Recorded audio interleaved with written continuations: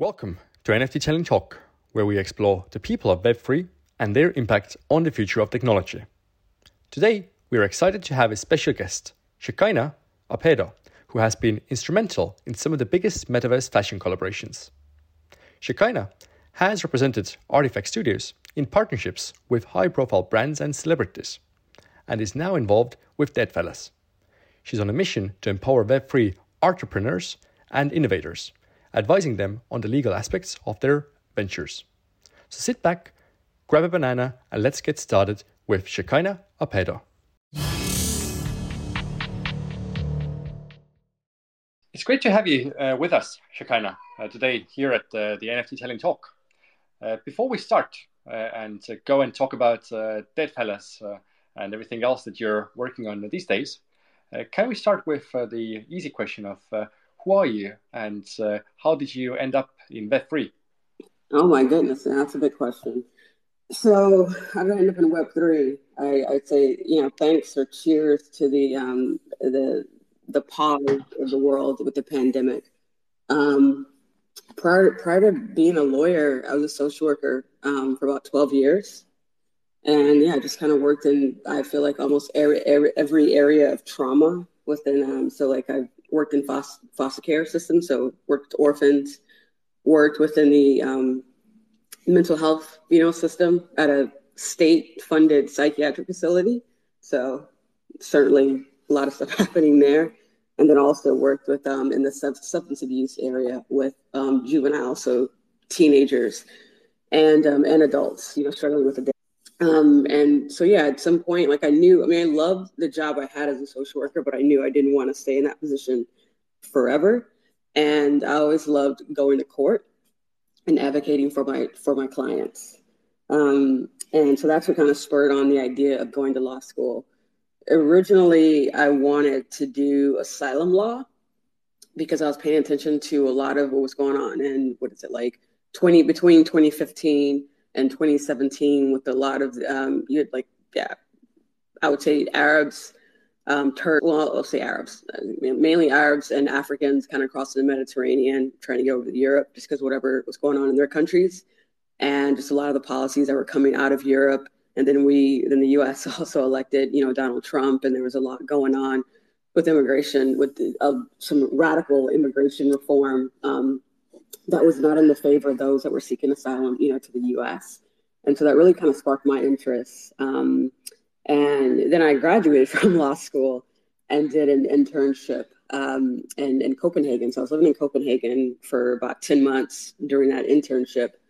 And there was more on the side of business and human rights. And I learned just a lot about corporate social responsibility. And somewhere in there, I was doing research around just anti-money laundering and where some of this quote unquote dark money goes. Just with human labor trafficking, et cetera. And so, I was like, I think I want to work I want to work for a bank because at that time, I think Danske Bank, which is one of the largest banks in Denmark, had quite a scandal going or had just come out of a scandal with a lot of anti-money laundering and being involved in some not good stuff. And so, I was like, I really want to work in the banking sector and kind of clean up from the ground up, what's going on, in the world.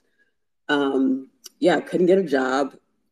Came back to the U.S. October 2019 and decided that I would study for the bar exam, which is a license for an attorney in the U.S. So had it not been for being able to get a job overseas, to get a visa, I wouldn't have come back to get the license. And so that happened.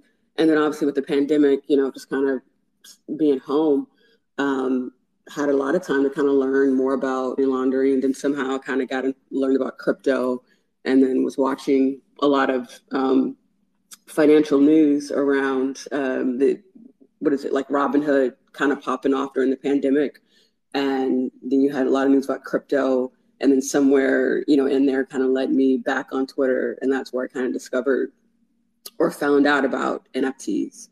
And then, I sent an cold email to a digital, a digital streetwear fashion, / trying to be a gaming company, I would say right now. but they came out, they're just digital sneakers. Contacted them, love what they were doing. It was just like, I'd love to be your legal intern. I'm about to be licensed in a couple months. I have no experience. It's a very short email. I like to be direct. They got back to me within a day or two, and we had our first call February 1st, 2021. And that internship lasted, about 2 weeks. And then obviously they were paying me, and it kind of just elevated from me just doing filing trademarks. And so I just wasn't filing trademarks for them. They were asking, can you review an NDA? Can you, review a contract? Can you write a contract? And so a lot of it was, honestly, just on the job experience.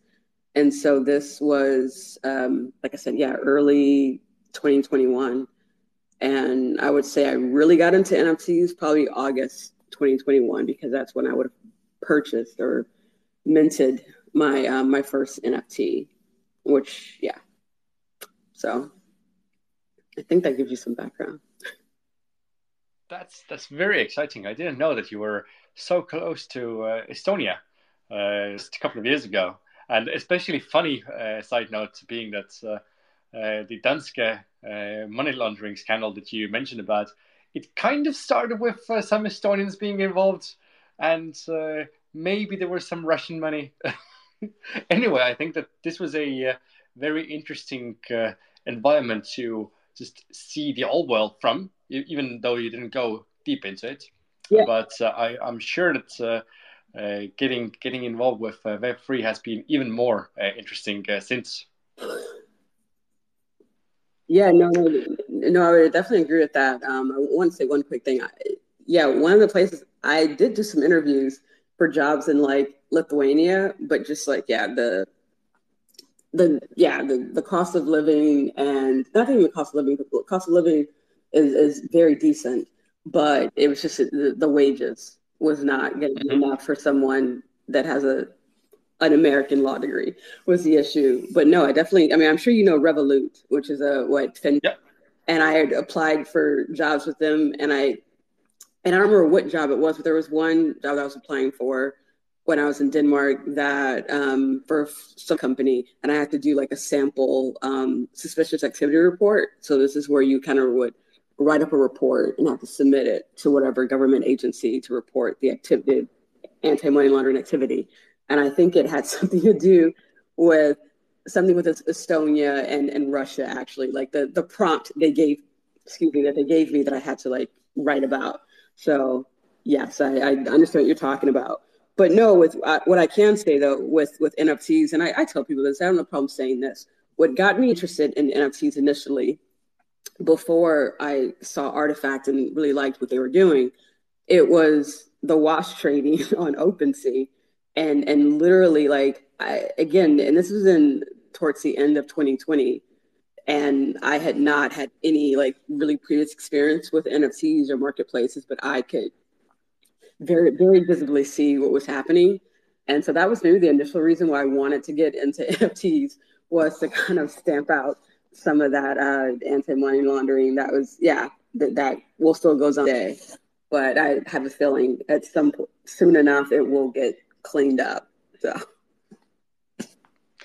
Yeah, especially even if it's just on the taxation side, then I'm seeing some things that may end up this thing, so that there wouldn't be a good reason to do wash training. But before going there, then okay, cool. So you started from Denmark, and then went back to States. And just one more remark that I have to make. Yes, Estonia was involved, or some Estonians, with this particular thing. However, this is not Estonia. Estonia in general is very anti-Russian and has been for the last 30 years. So, yeah, when you live next to Russia, sometimes you get some interesting, like currently with everything going around the world. But we have learned to deal with it and keep our distance. Anyway, now going into continuing with the law and getting to Artifact. So I understand you got into NFTs. It was interesting from the wash trading standpoint, and then you applied to Artifact. And no. No, I mean, I didn't apply. I just sent them an email and was just like, "Hey, I would like to be your legal intern. Hmm. Like, I want to be like your law intern. Like, you need to make it. They didn't have a position for that. No Web3 startup has a position for that. So I was just trying to like, I knew I needed legal experience Hmm. because, yeah, and I knew like they seemed to be a cool company and I wanted to work for them. So there was no application. There was just a very short and direct email, and they answered. Basically, for any of you that might want to get involved with any of the Web3 companies, then just write them and maybe they'll accept you. Yeah, but you got to get them. You got to get them early. I mean, unless you have a really good skill where you can get them, like once they've already like quote unquote blown up, with the sold out mint. But it works to certain. It's a lot easier if you can get them early. So maybe you can, ask for some equity, as well. Yeah, so probably if any of you want to go and work for Artifact or Yuga Labs these days, then the terms won't be the same and it wouldn't be that easy, but there will be others. Yeah, and then from Artifact, now you're at Deadfellas. What happened in between? I know that you're working with other projects as well. So how has Yeah, your yeah. Web3 journey been? No, it's been wonderful. So I worked for Artifact from February 2021 to October 2021. Okay, Um, so were you also involved when they were still doing the acquisition by Nike? yeah, yeah. That's why I would have been in October 2021, and then the Nike announcement would have been in December. Trust me, they were, like there were things happening behind the scenes far before the announcement. And so I did. I believe, and I guess it must have given you a experience of lifetime. Yeah, I mean, it gave me the experience of a lifetime, but it also, like I told you, I came to Artifact with no experience at all. And so a lot of me, I was doing like a lot of research to figure out, how to do what I was doing. But the really cool thing, just like any company, whether small or big, certainly big, they're going to do due diligence into the company. They're going to research, the company that they're going to acquire. And so, and one part of that is looking at all their legal documents. They want to know, do they own the intellectual property of the thing that they're selling or the thing that they're creating. And so that was one thing that Nike certainly did. And it was certainly, I could say, a proud moment for me to know that, yeah, I can answer all your questions and I can get you all the paperwork because I thought of it. I thought, yes, we need to trademark the name Artifact. We need to file a trademark for the logo of Artifact. Yeah, we need to like do some copyrights in some of these art designs. We need to also, trademark some of this stuff as well. So the fact that you have someone that was just fresh out of law school with no, because I graduated law school in 2019 as well. So you have someone that's fresh out of law school, newly like a lawyer, like newly licensed, and being able to kind of like have the foresight to protect an entity in that way.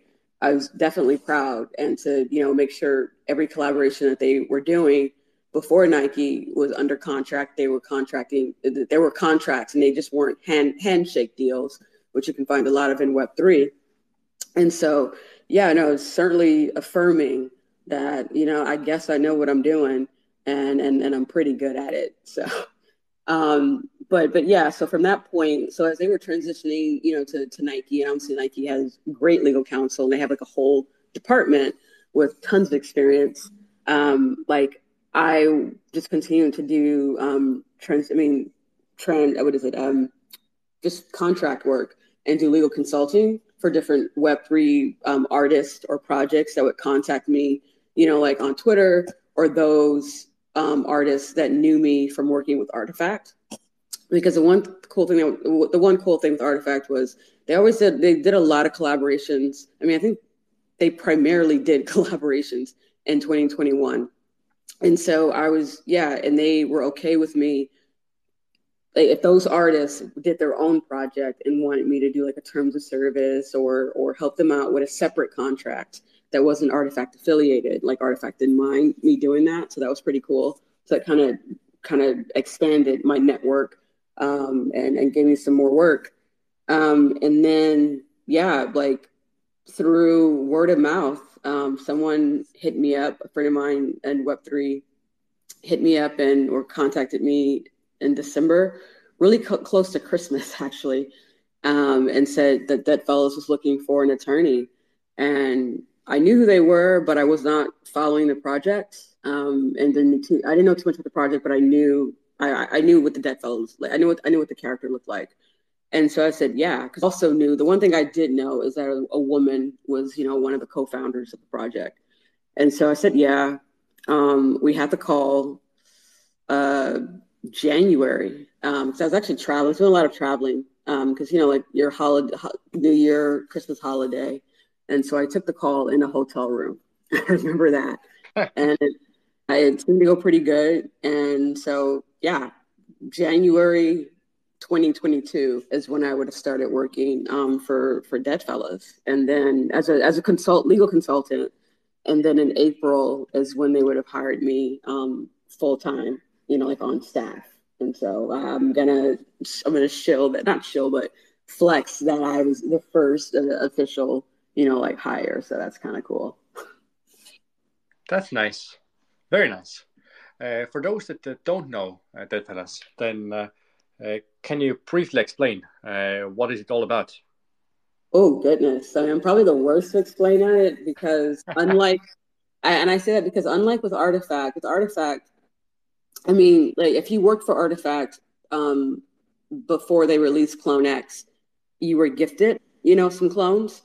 And so because of that, and because I think it was my first Web3 job, I was very involved on Twitter and kind of like promoting who I was working with and really more involved in the community. Whereas with Dead Fellas, I'm not. And I would say the majority of the collectors of Dead Fellas have no idea who I am. Although as you know, I am very active on Twitter. But they don't, but yeah, unless you go to my profile, you have no idea who I am. And then I don't rock a Dead Fellas. I rock a clone. So you don't know unless you go looking for it. So at best, I could say they're like what 10,000 like green looking like 2D looking zombies. I mean, yeah. If you're watching the video, you'll see the logo on this hat, and just to let you know, this is some permitted copyright infringement because this hat does not exist. They don't sell this trucker hat that I'm wearing. But yeah, I had it made so for personal use, so it is allowable because I'm not selling it. But yeah, like I kind of have a divide of between my job, what I do with Dead Fellows versus how I navigate and enjoy, the community and of Web3 on Twitter. So I'm not too much I'm not deep in their community, but it's a PFP collection of 2D cartoonish looking zombies. So not like too gory or grotesque. Yeah, and even though it is not something perhaps like you have the artifact, then even such a project still needs a legal consultant or in-house lawyer. So this actually goes nicely as a segue into why would a NFT project or any crypto project need in-house legal? Because after all, it's just a random JPEG, and you sell them for some money, and now it's done, and then you can go and rog and ta la la. Why would you need the legal consultant? Yeah, I mean, just the fact that you said like crypto, kind of explains it in itself because what people in NFTs I don't feel like recognize is while there aren't really laws. I mean, there really aren't. I'm not gonna say there aren't really. There are no laws. There are no laws right now on the books, at least that I know of, and I'm always looking on the books about NFTs.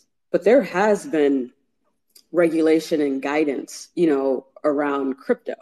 Like crypto has its, like certainly it's been regulated. I mean, when you hear about, like the U or the American, FBI or in Department of Treasury, has, sanctioned this person, or sanctioned this wallet, or has finally arrested, someone that stole from that's hacked. I mean, a lot of that has occurred pre NFTs, or the activities occurred pre NFTs. And so, no, crypto regulation and like I said, guidance globally has been around when it comes to anti money laundering, for all the exchanges not the exchanges that are registered in the U.S. and in some European countries. So if you're dealing with an NFT project, I mean, it would only say, I think from the first standpoint, if you're not a rug, I mean, if you're not a rug and you really are trying to build the business into something and you're treating it like a startup, then first off, you do want to protect like the intellectual property. You want to protect the thing that you're creating. You want, if you're not the artist, then you also want to have contracts, when it comes to like who you're hiring or contracting. You're either hiring someone full out or you're contracting them as a consultant, to work on your back end technology for the smart contracts. For doing security tests, you are going to consult and have a contract for the person that's doing the art. So there are so many different areas. You want to have a contract getting people, as well. So yeah, you want to have a terms of service on the website. You want to have a privacy policy on the website. So like if you whether your company succeeds or not, but if you be serious about it, and if you have goals, such as Artifact, and you want to be acquired by a conglomerate like Nike, to be able to get a huge injection of funding, or if you wanted, you've heard a lot of stories of different NFT projects, doing seed rounds and getting investment money. Your Moonbirds, your Doodles. I mean, I don't know about Azuki, so maybe not them. I don't know or not they have or not, but I know Doodles. I know that Moonbirds has, and I'm not too sure who else. But there have been some projects that have accepted, investment money. Those investors are like Web2 people, and they're going to do what's called due diligence, or they should be doing due diligence. And they're going to want to see, well, do you own, like I said before, like, do you own what you've created? Do you have the contracts in place? Is your company structured? Do you have an actual like business entity that's incorporated, or that's a limited liability company, so an LLC? So yeah, as we have been flirting with investors, both with our current businesses as well as previously raised money from other businesses, then I very much know due diligence is something that always bites the startups suddenly, because no one really thinks about having to do all those legal contracts and everything else when they are starting, because initially you're running low on funds and you just want to build something and deliver it and hopefully make some quick revenue, and then you later learn that, oh, we might have done something wrong. And especially in NFTs these days, with all the different types of new regulations that are coming out, not in terms of regulations, but still, as you said, guidances, then there is lots of interesting things, like just on top of the hat, some of the things that you might have to think about. Did you pay VAT tax, perhaps even sales tax on the NFTs that you sold? Would you have to do some sort of right of refusal or returning in the first 2 weeks if you sold any in Europe? Is there any taxation happening in general afterwards from all the trading activities and everything else? And then, of course, the KYC and AML rules, so that you wouldn't get any terrorists playing your games and earning from the games and then funding their activities this way. So lots of fun things that no one really is talking about. yeah, I mean, I think a lot of they don't talk about just because they don't know it. They just don't think about it. Because I mean, I have no problem saying this, but like like before I came on, to Artifact, they were working with a major law firm. And I know because they told me, and I had a couple of emails with that law firm. And that law firm was primarily working on their like investment stuff. And again, they had a relationship with Artifact. They were paying, like Artifact was paying them, a substantial amount, to kind of like handle that side of the business. And for the life of me, I have no idea why you have a rookie lawyer that comes in and says, "Oh yeah, you should trademark your name and your logo." Like a larger law firm, like they should have seen it. They should have caught that. It would have earned them certainly more billable hours, and so I say that to say that not only do creators not always think about it, but sometimes, like if the lawyer what is it, is specialized in one area, they may not think about like the other areas. They may just kind of be siloed into like, oh, I need to just focus on this. And so it's kind of one of the cool things with Web3 is, even though I would say that say my specialty would be in trademarks, copyrights, and contracts. I primarily do contracts now, but I would say those are my three specialties. I still do have an eye and understanding, like, okay, we need to think about data privacy. you know, we need to think, about, like, I don't know much about taxation, but, maybe you want to say something about tax, within the terms of use or terms and conditions. So people know that, hey, you got to pay taxes. We're not going to give you in the US what we would call like not a 1099, but we're not going to send you anything, that says this is how many taxes, you have to pay or you're responsible for. Yeah, or even like you said, anti-money laundering or know your customer, which is KYC. Like, I think about that because I don't know. I guess I have a brighter lens, and in some extent, I worked in those areas, or at least researched in those areas. So, I think about it. But yeah, most creators are not going to think about that. So. Yeah, and then there's also the questions of what can you actually be trademarking and copywriting and everything else, because I think one of the big things that people might have read recently is that Yuga Labs apparently does not have copyright registration on the Bored Ape images. Meanwhile, they do have the trademark of the Bored Ape Yacht Club name and the logo and some other things. So please explain what's happening there, and did they make a mistake, or if they did it on purpose, then why did they do, and what can be copyrights and what can be trademarked? I mean, I would certainly say they made a mistake, and I just kind of, again, goes to show you how can a company as big as they are, and I'm not too sure when Guy Osiri came in, which is the big, like entertainment manager. Like, I mean, I remember going to Ape Fest in 2021, and they were pretty. By then, by what is it, fall 2021, the Board Ape Yacht Club was pretty big, and he was certainly on the team, but he's not a lawyer; he's an agent, by trade.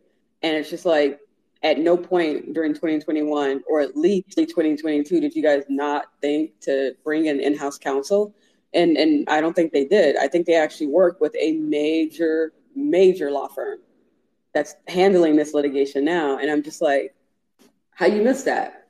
How do you miss that? Like, I've met the attorney that files a lot of their trademarks. I was on a panel with him, at Art Basel in Miami, end of last year.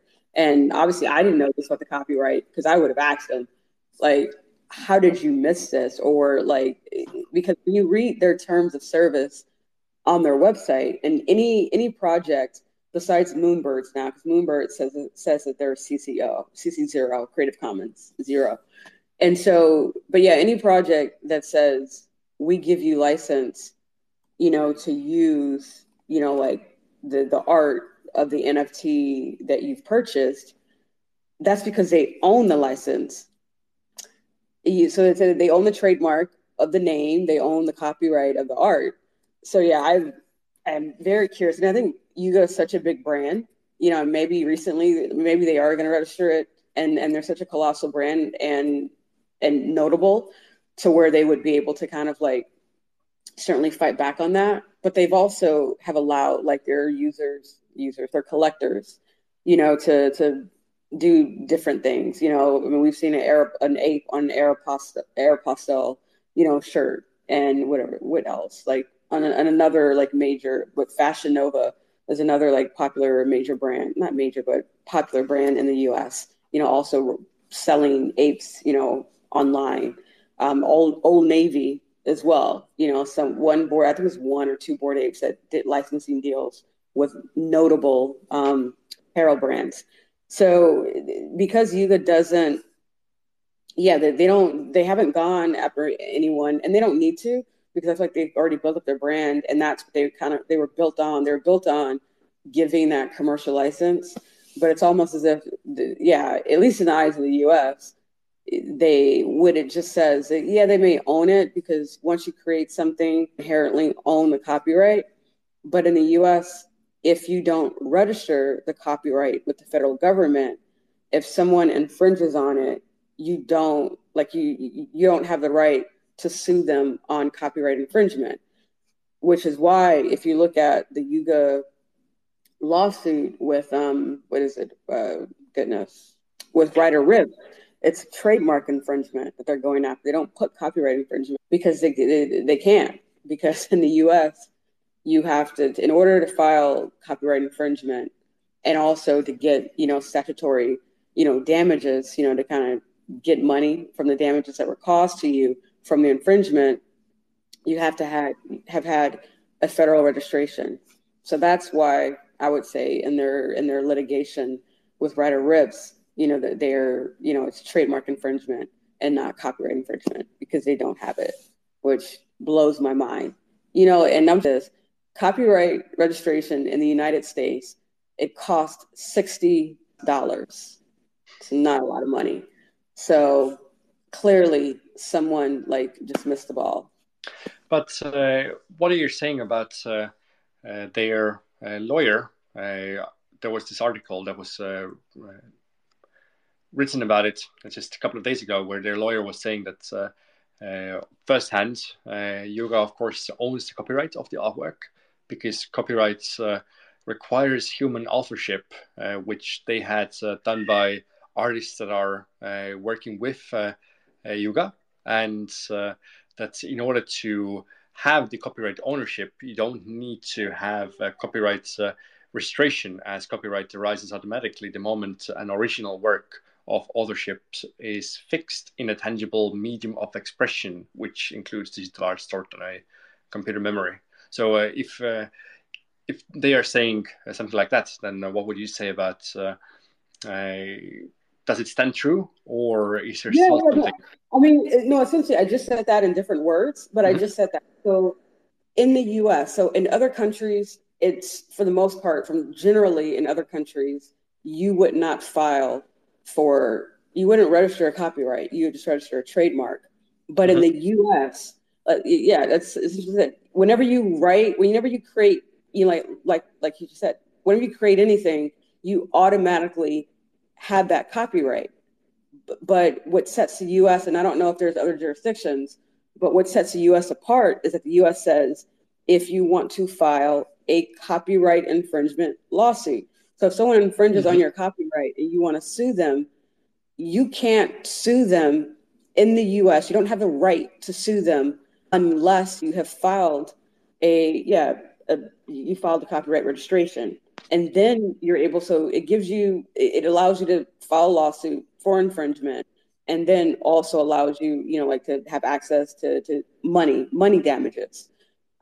Which is why I said that's why their litigation with Ryder Rips, it says trademark infringement. It doesn't say copyright infringement. It can't, because it doesn't. They don't meet the requirements of the federal statute that would allow them to sue him for copyright infringement. So it has to be trademark infringement.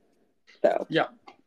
At the same right. time, I understand that there had been also discussions that they don't actually want to do the copyright infringement case, because that would be super hard to win, even if they would have a copyright registered. And in a way, since most projects haven't, then you don't really want to go into this discussion because it might open up some Pandora boxes that might not be those that you want to open. I would say that lawyer's just saying that just because it wasn't done. Like no, you would do it. Like again, I was, like I'm gonna, I'm not, I wouldn't call myself, I'm not a junior lawyer anymore. I've been in the game for almost 2 years now. It'll be 2 years in March. Yeah, it'll be 2 years in March that I've been practicing as an attorney. Period. And so like, again, how in my rookie year of being a lawyer that I figure, oh, I think I want to protect, I should try to protect artifact by trademark. And then these other things that they're creating, I can protect these by filing copyright. And the Copyright Office accepted it. Mm-hmm. And they asked questions. They said, well, what is it? What is the thing that you're trying to protect? And I explained, like it's sold as a non-fungible token. And they were able to like, okay.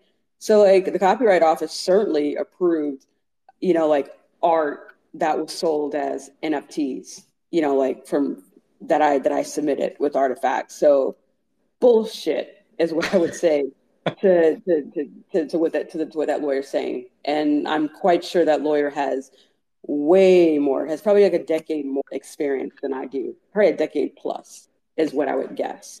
So it's just trying to, I would say, save face.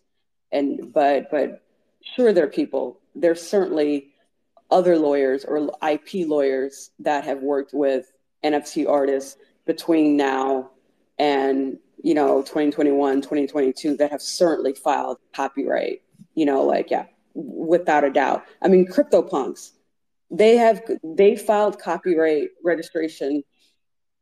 I know for a fact Larva Labs filed before Yuga bought them. Larva Labs filed trademarks in like the spring, so maybe around March, April, or May of 2021, because I remember seeing it. I can't remember the date that they filed for the copyright on the art of the CryptoPunks, but they did. And so again, that argument does not work. Quick banana break. I'd like to take a moment to tell you about an event I'm organizing. NFT Tallinn, the biggest Web3 event in Northern and Eastern Europe. NFT Tallinn is your bridge to Europe, where the brightest minds in the industry come together to discuss and present the latest trends and developments in the nascent Web3 world. The main event will be held from May 8th to 10th and will feature keynote speakers, panel discussions, networking opportunities, VIP dinners, and more. In addition, the community will host hackathons, side events, and much more throughout the week starting May 5th. Tickets are available now. To learn more and secure your ticket, visit nfttallinn.com. It's an event well worth your time. For anyone creating any art, what is your go-to plan? What do you say that needs to happen at all times? Oh my gosh, anyone who's creating art, like I would say, kind of like what you said, Yuga Labs, and I'm sure people have heard about it. Like Yuga, like the guys for Yuga did not draw, they didn't create the art for the Bored Ape Yacht Club. Like they hired contractors, like they hired artists under a contract, to make these for them. And then those artists would have signed over the right to say that they did it and the right to own it.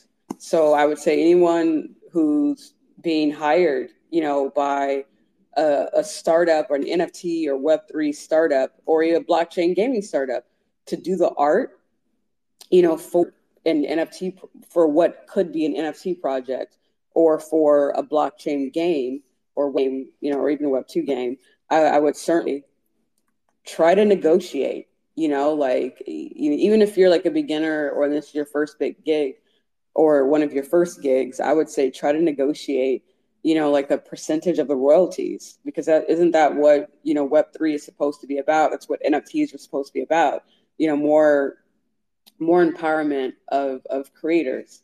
And so I would say certainly try to negotiate some percentage, try to negotiate the right to say, I am the creator or I'm the artist behind this artwork. And because then if you can get more jobs, that'll only increase your visibility on different platforms, and different communities. So I would say try to negotiate, your rights a little bit better. But if you're creating different types of collections like artifacts or dead fellas, then other than making sure that your contracts are solid, making sure that you file for the copyrights and trademark, is there anything else that is a must do? Yeah. So when it comes to characters, so if it's just a piece of art, if it's just like, hey, I drew this thing, that would be, a copyright. If you are using if someone hires you to draw a logo, I mean, you can copyright anything that you're drawing. But so any art that you're drawing, you can copyright that. But if it's being used, to, yeah, like the board ape, like the skull of the ape of the Board Ape Yacht Club, that's a symbol, of that. That's a recognizable kind of like symbol of the brand. When you see that on a shirt without BAYC, any of us DJs that are on Twitter, if we spotted that in real life, we would know, hey, that might be another NFT collector because that looks like the Board Ape Yacht Club logo, even though you don't see the BAYC. So when you have something like that, like a logo that identifies a brand, or what we would say a brand identifier, then you would file a trademark on that. So a trademark, because with a trademark, it has to be something it's an item that's being sold. So that's why it kind of both ways with the copyright, and the trademark. But typically, a trademark would be like a brand identifier. So again, those that watch the video, and I'll post a picture as well. But this hat, like, so the logo hat would be, it could be a copyright and a trademark. But is there anything else that someone starting a collection that aims to become a startup one day needs to, or is that? No, it's not that easy, man. I'd say, like, when it comes to, again, terms of use, most people don't read it, but at some point, when there's an issue, they may go back and try to read it, or they'll go and hire a lawyer and say, hey, can I sue these people because this happened when I tried to mint on the website that they told me to connect my wallet. So yeah, then that lawyer most likely will be like, maybe you can, maybe you can't. And they'll go and they'll read the terms of use to see, like, is there any liability? Like, what's happening? Like, do they, like, what happens when someone connects their wallets? Is there, like, or if I'm a Web3 newbie and I thought this was an investment, like, and I thought I was investing, and then it became a rug pull, or it wasn't a rug pull and the project just didn't do well. And I aped it and bought a whole bunch, and I'm like the largest collector, and there were like 20 other people, or I don't know, that also meant it. And I've lost money because I can't do anything with it, or, it slowly goes down. Well, like, is there wording within the terms of use, that kind of talks about the risk of this market, and that this isn't an investment, but this is, for your entertainment, that this is art, rather than, like an investment scheme.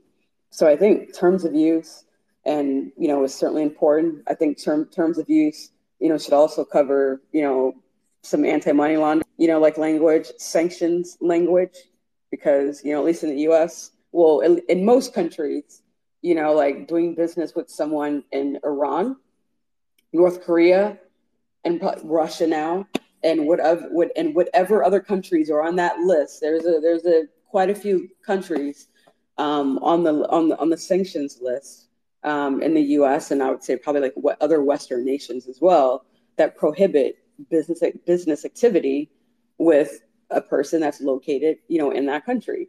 So just because you have a Web3 wallet, let them track it. Able to track that, someone that was connected to this organization, or I don't know, what is it, like funding weapons, or wherever, then you're going to have an issue. I haven't seen any, I don't know, like I I haven't heard any news articles or stories of, what is it, I don't know, terrorist organizations or I don't know, organizations or whatever, like, or legal organizations or illicit organizations. I haven't heard any stories of them fundraising through NFT flips. They could, I think they could, certainly. But, I think like, there was some sort of news recently that it wasn't the organization themselves fundraising, but someone who had been making money from flipping coins was then using Bitcoin to send money somewhere and got sentenced. yeah. And so, like, imagine you being the platform that was allowing that. And, they come in your website, they're connecting your wallet, and maybe they're not using a VPN, but they're doing it straight from the country. And Google Analytics picks it up, but you're not looking at your Google Analytics. And then they get to this point, like you just said, where they find this person, they arrest them. And then or before that, they're doing their investigation and kind of realize, hey, like a lot of the money that they got, it came from like OpenSea, or it came from them minting this, from this website, this NFT collection. And this collection seems to be heavily, like, I don't know, I guess the founders seem to be in the US, like you can certainly track it, but that's also why OpenSea blocks certain countries, because they need to. You can't control what people do as far as trying to go around, the rules that they set in place, because people are always going to be innovative. But, someone should not be able to directly connect from a computer, in Iran or even North Korea, meaning like forget whatever their laws are in their countries, but someone shouldn't be able to do that directly from those countries. They should be able to type in OpenSea.io and get on. Like there should be a block. So that's another thing I would say projects should be looking out for, and even privacy policy. If you're collecting data via, Google Analytics, or interacting with in any way, like most countries have laws around data privacy. And in the US, you would be looking at state and federal, like laws. And then I can certainly go down the rabbit hole of, employment law, where it comes to your consultants, who you're contracting with. And then once you actually have a team, what's the contracts? What do the contracts look like between the entities or the business and the leadership that you've hired? So there isn't liability. So if there is a lawsuit, whoever's suing you isn't suing the founders personally, but they're suing the business, or suing the entity, so that your personal finances are protected. So there's a lot. There's a lot of reasons why you would want, in-house counsel, or at least, like you want to get a consultation hour, with a lawyer, to kind of figure out what are some things I should be paying attention to, things I should, just be thinking about before I have the funds to fully hire an attorney. Yeah. I was just checking NFT Tallinn's website, and no visitors from Iran, so all good. But talking about NFT projects and all this legal thing, then especially for a project that hasn't even started and is done just by scraping together funds to get something going, then they don't really have the funds to go and do everything. Of course, they might be able to go and find a lawyer to take a pay after the collection has been rented out, or find a uncle that's an ex-lawyer or has just watched too many law shows. But is there also any type of material package that a project can just go to and go through a checklist and maybe get some contracts? And if there isn't, then I think that's another business opportunity. I mean, I feel like the thing is, like, it's hard to just go to a website or Google, can give me a work for hire template, contract. And you can find that online. You could probably find, sample, terms of use, just go to, what is it, like, I don't know, like I've seen like the Cool Cats. Like I remember when I can tell you when Cool Cats didn't have a legal team and when they hired a law firm. You know, like, and because I remember what their terms of use looked like before, it was pretty much non-existent, and their IP terms were very just like bare bones. And then when they hired a law firm, I was like, whoa, their terms of service are like super long and convoluted. It doesn't have to be this convoluted. That's why I knew it was a law firm and not a one-off like a solo lawyer, because that's something that a law firm would do, just have them super convoluted. And I'm just like, it doesn't have to be this complicated. You could totally like it didn't have to be this long. But yeah, no, you could totally go to like a Cool Cats. You could go to what else? I mean, I haven't looked at Azuki's terms of service, but you could totally do that. But every project isn't the same.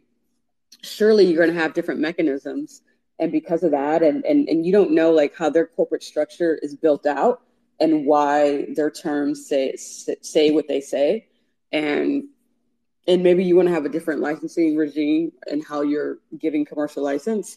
So yeah, it's not the same rules are not going to apply, to to the same companies. I mean, when you look up ApeCoin DAO, their terms of service say that they're based in the Cayman Islands. So does the term of service for ApeCoin DAO like only apply to Cayman Islands law? Maybe. I don't know because I don't do law in the Cayman Islands, so I have no idea. Or is it pretty broad? And US law, I have no idea. So it's I would say it's always a case by case. So it's not the easiest to kind of just pull a template, contract template, from a site that you find online, because it's likely going to occur in unique ways and very intricate ways with what you're trying to do. Because yeah, and NFTs are still evolving, and the law is probably going to look different worldwide. So it depends on where you are and how the law applies and what you need to put in there. I mean, I'm not going to even talk about employment law in different countries. So your contracts for when you're hiring consultants should probably have some different terms in there as well.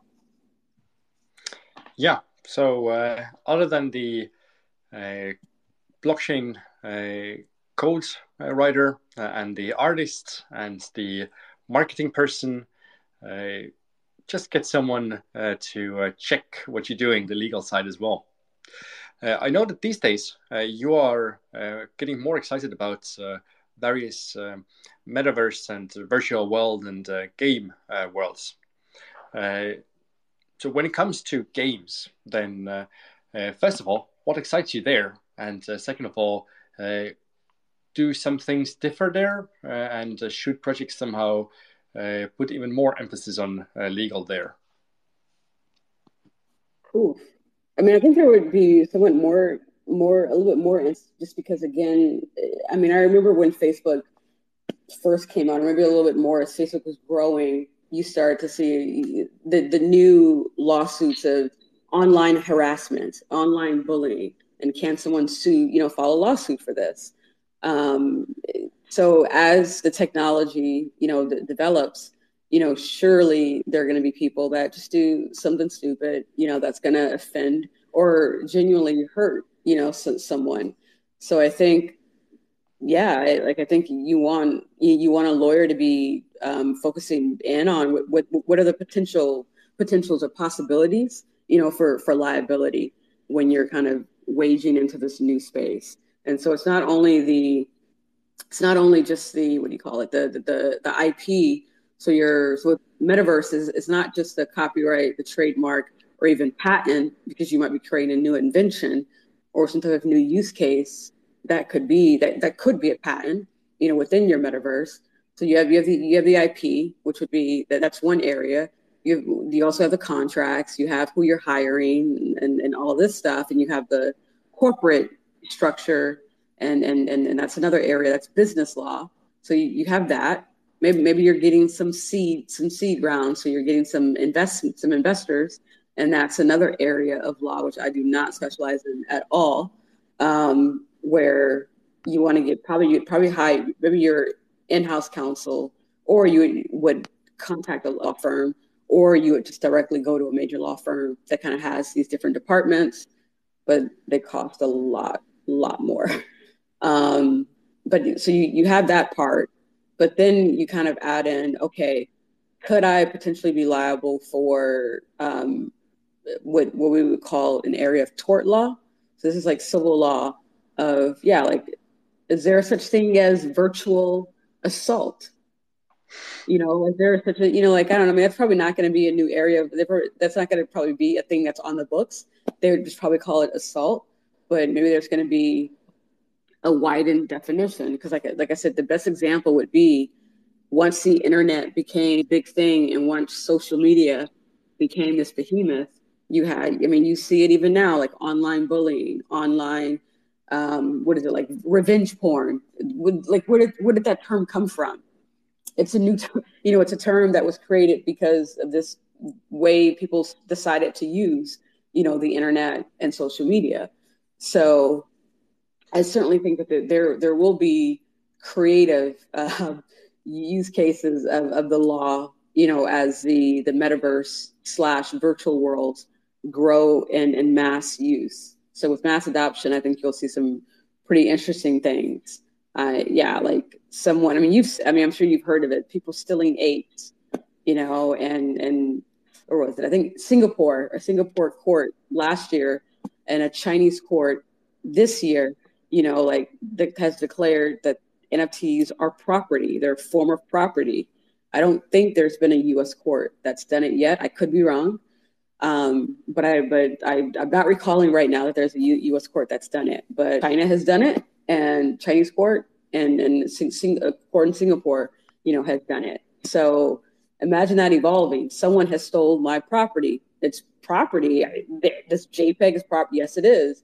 And now we need to go to court and fight it out, in a civil suit.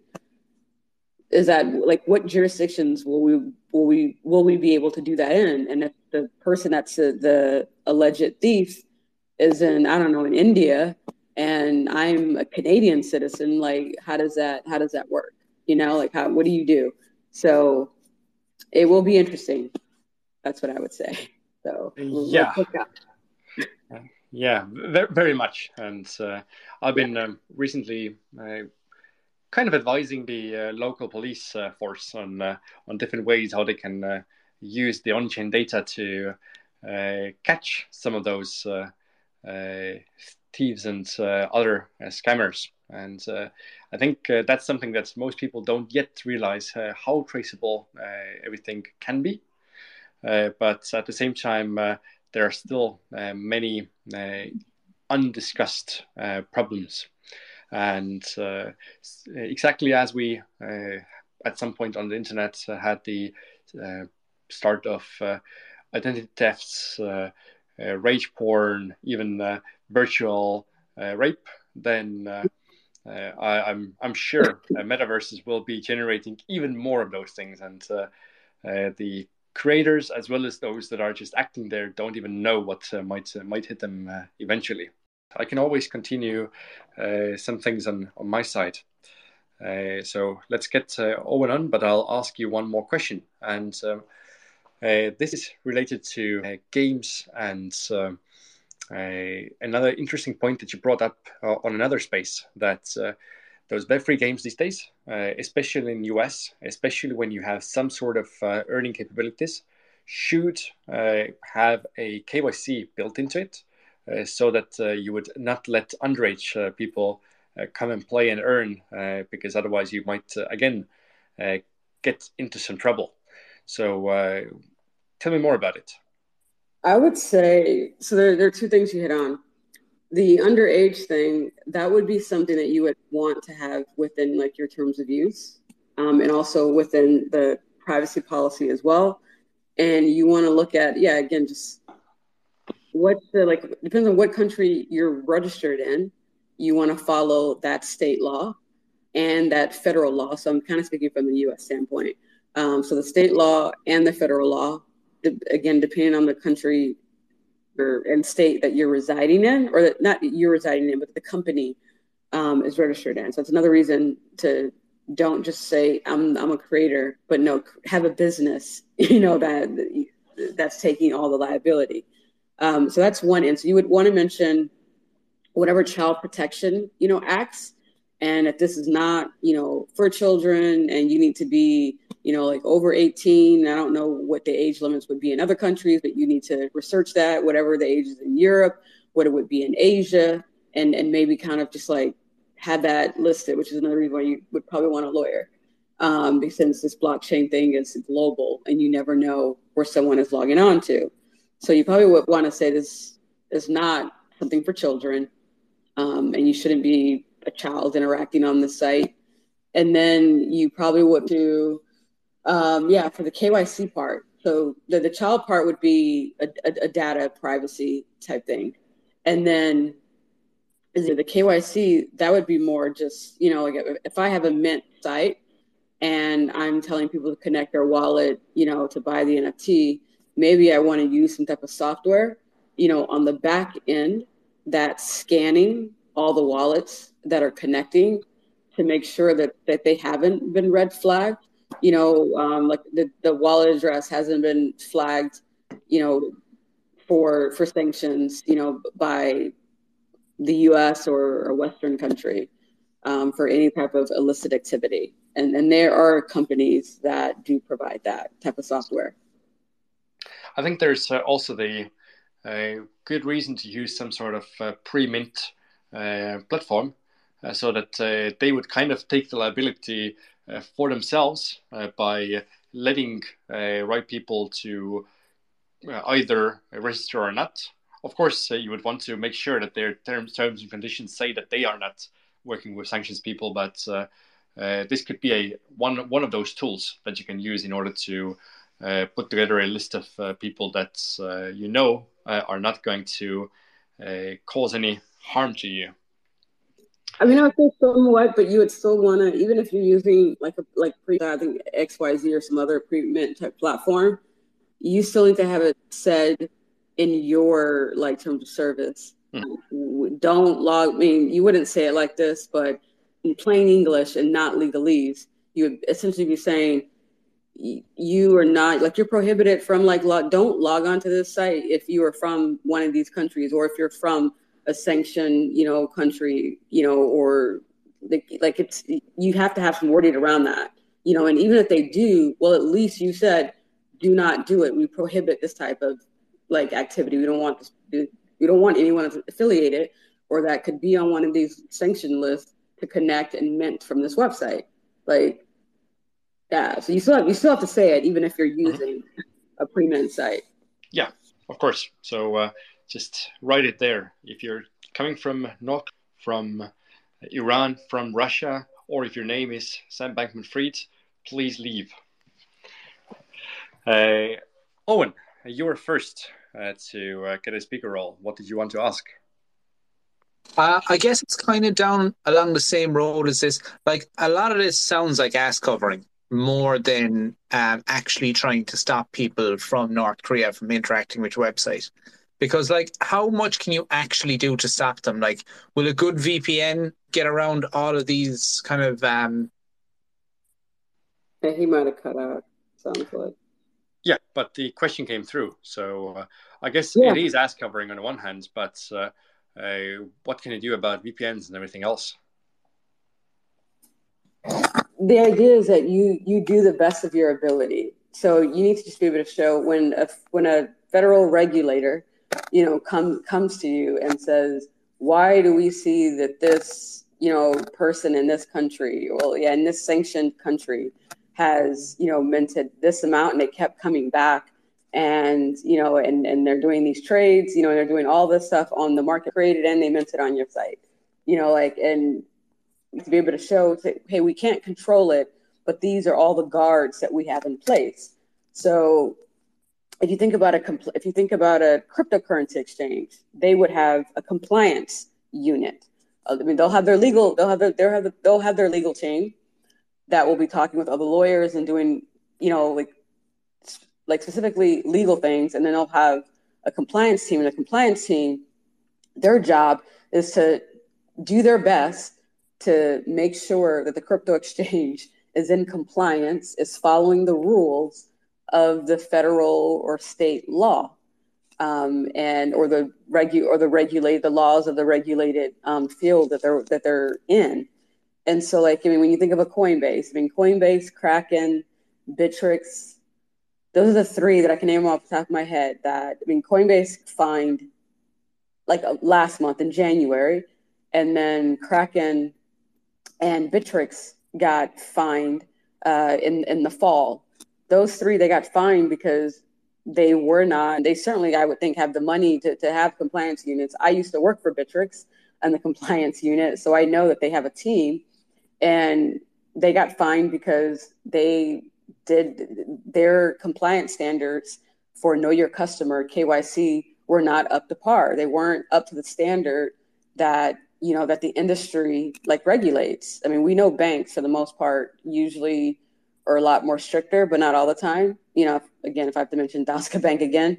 So, it's like, if you're going to work in that industry, there are rules that you need to comply with just for working in that industry. And if you don't, then you could get fined. And that's where I think Coinbase got $100 million fine. And then Kraken, I don't remember, but it was certainly high. And then I think Bittrex is maybe about 3 million, maybe more. I might be like lowering how much Bittrex is fined, but it was enough, like they got fined in the millions. And so, yeah, it's certainly something. Yeah. So a part of it is, like protecting yourself, but it's also complying with the rules of the industry that you're in. With NFTs, there aren't any rules, but with crypto, there are.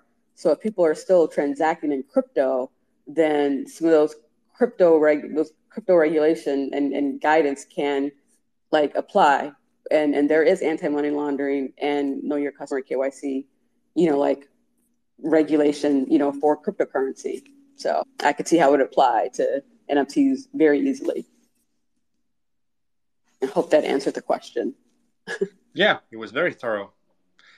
Pomnadi, you have your hand up.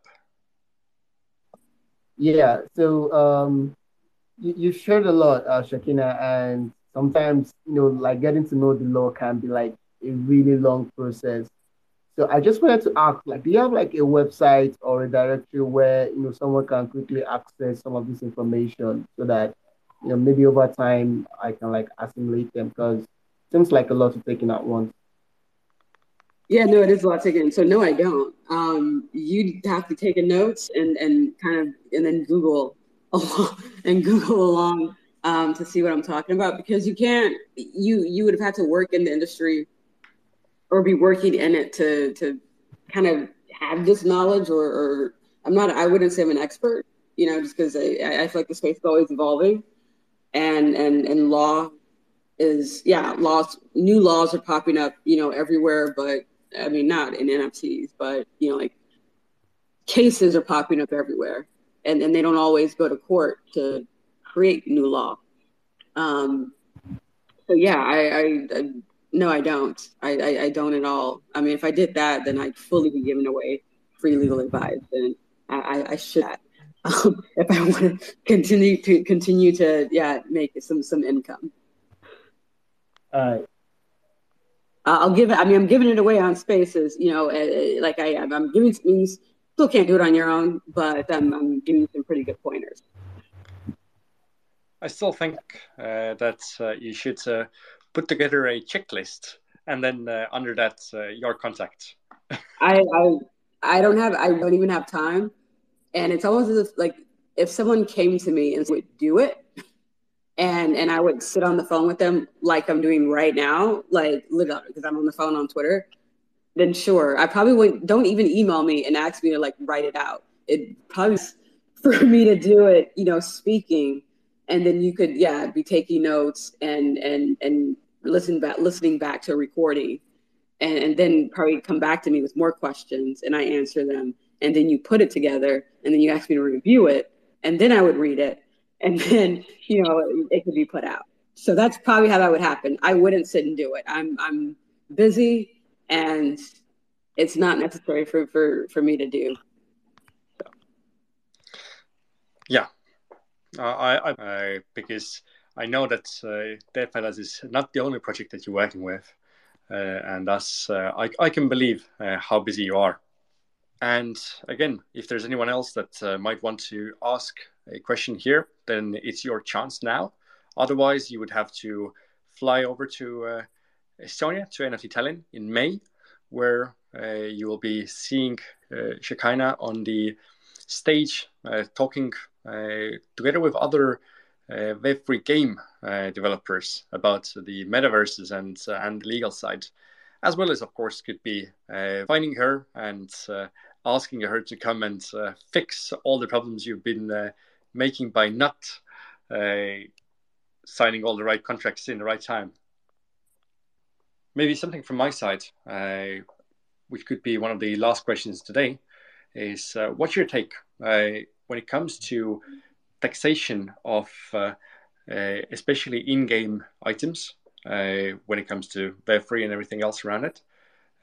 Is this something that we should be expecting to see in the future, or it's still something that might happen, might not happen, and no one really knows? I feel like this week, it had to be this week. So at some point this week, it wasn't yesterday, but I was reading something about taxation and game like items. And I think I was reading, I mean, I don't know. I'd have to kind of like look it up and maybe I'll certainly speak on it when I get to to Tallinn in the spring. But yeah, like I was reading something where there might be, I don't know, a specific country, that might be adding taxation I think this was Japan. Thank you. I know it, like it was this week, so maybe you heard me on Spaces and I was talking about it. That's very possible. Yeah, like where did you get that from? So, because help me recall, because it was this week. It was Japan. So and I know I was talking about it must have been you joining our game mastermind where we were talking about things, and that at least there I mentioned it, and then you jumped in to discuss some things as well. Okay, maybe it was that, because I'm like, yeah, I know I've talked about this recently, and I read it somewhere.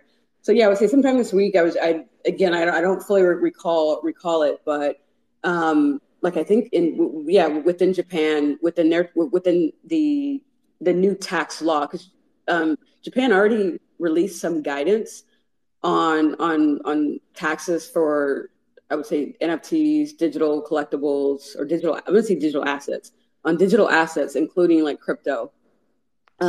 Last year, then in January this year, they released like an update to it, and I think that update mentions, like includes in-game assets, and it down like what is an in-game asset.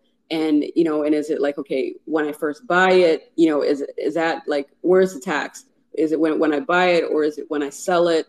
Like if I sell it for a loss, is it, like just different things.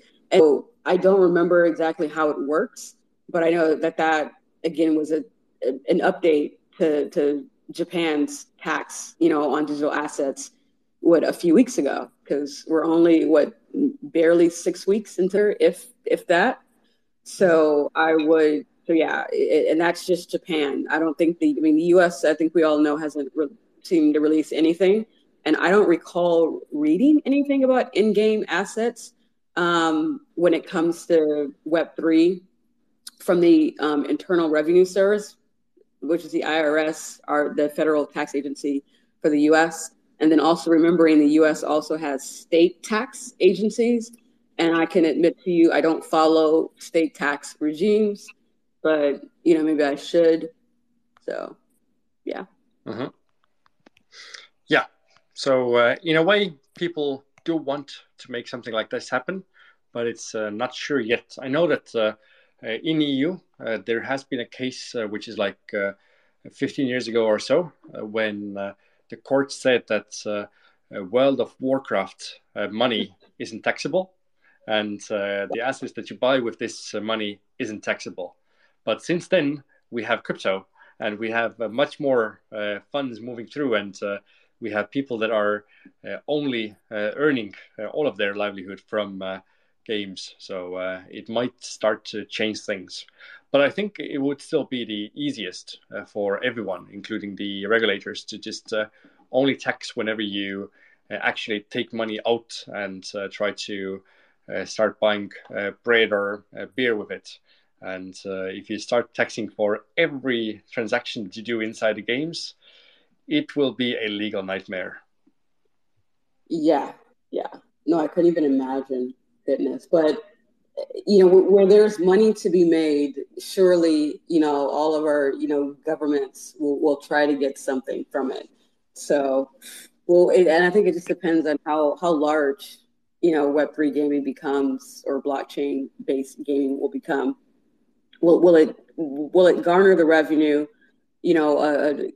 garner a large enough revenue where governments want to care, to kind of tap into that money? So I think it depends. Yeah. Well, there you have it. Make sure your legal paperwork ready. Make sure that you're ready to be paying taxes if they might be coming to knock. And otherwise, we're looking forward to hosting you all Tallinn in May for May 9th and 10th. But we actually have side events happening throughout the week, starting with ETH Tallinn Hackathon on May 5th, the Friday before. So looking forward to hosting you there, and also looking forward to seeing you there, Shekinah. I'm looking forward to it. I'm looking forward to seeing, Estonia in May. I'm excited for it. Excited to eat some with bananas. I mean, what does the Estoniana taste like? So I'm excited to, excited to. I mean, I like bananas in general, but no, definitely excited to go to Estonia and check out the Web3 startup scene there. When I was in Denmark, I mean, I did hear a lot of very good things about the Estonia startup, not market, but the startup community, and how the government does pour resources, into, helping, tech startups.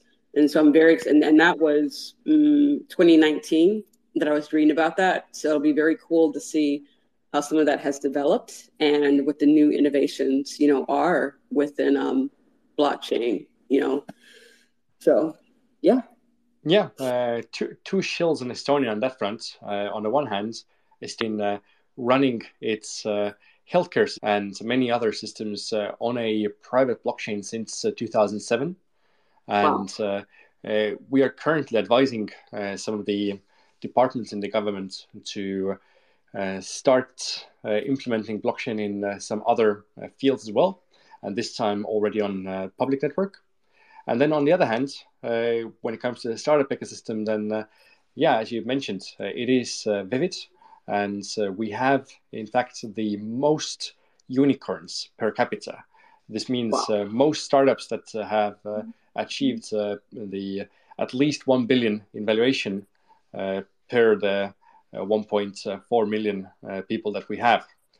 And we are actually on a track that in the next 10 years or so, 30 up to 40% of all GDP will be coming only from tech companies. So if you want to do tech, Estonia is the place. I'm excited for the networking I will do in Estonia. That's what I'll say. On that note, thank you all for joining us. And we look forward to hosting you at the next NFT Tallinn Talks. Thank you. Bye-bye. That's all for today's episode of NFT Tallinn Talk. I appreciate all of you for tuning in, and I hope you'll chime in for our next episode. Make sure to subscribe and rate this podcast if you found it valuable. It really helps us out. I encourage you all to visit nfttallinn.com to learn more about the event and grab a ticket when you're ready. I promise you the experience in Estonia will be a worthwhile one. Bye-bye.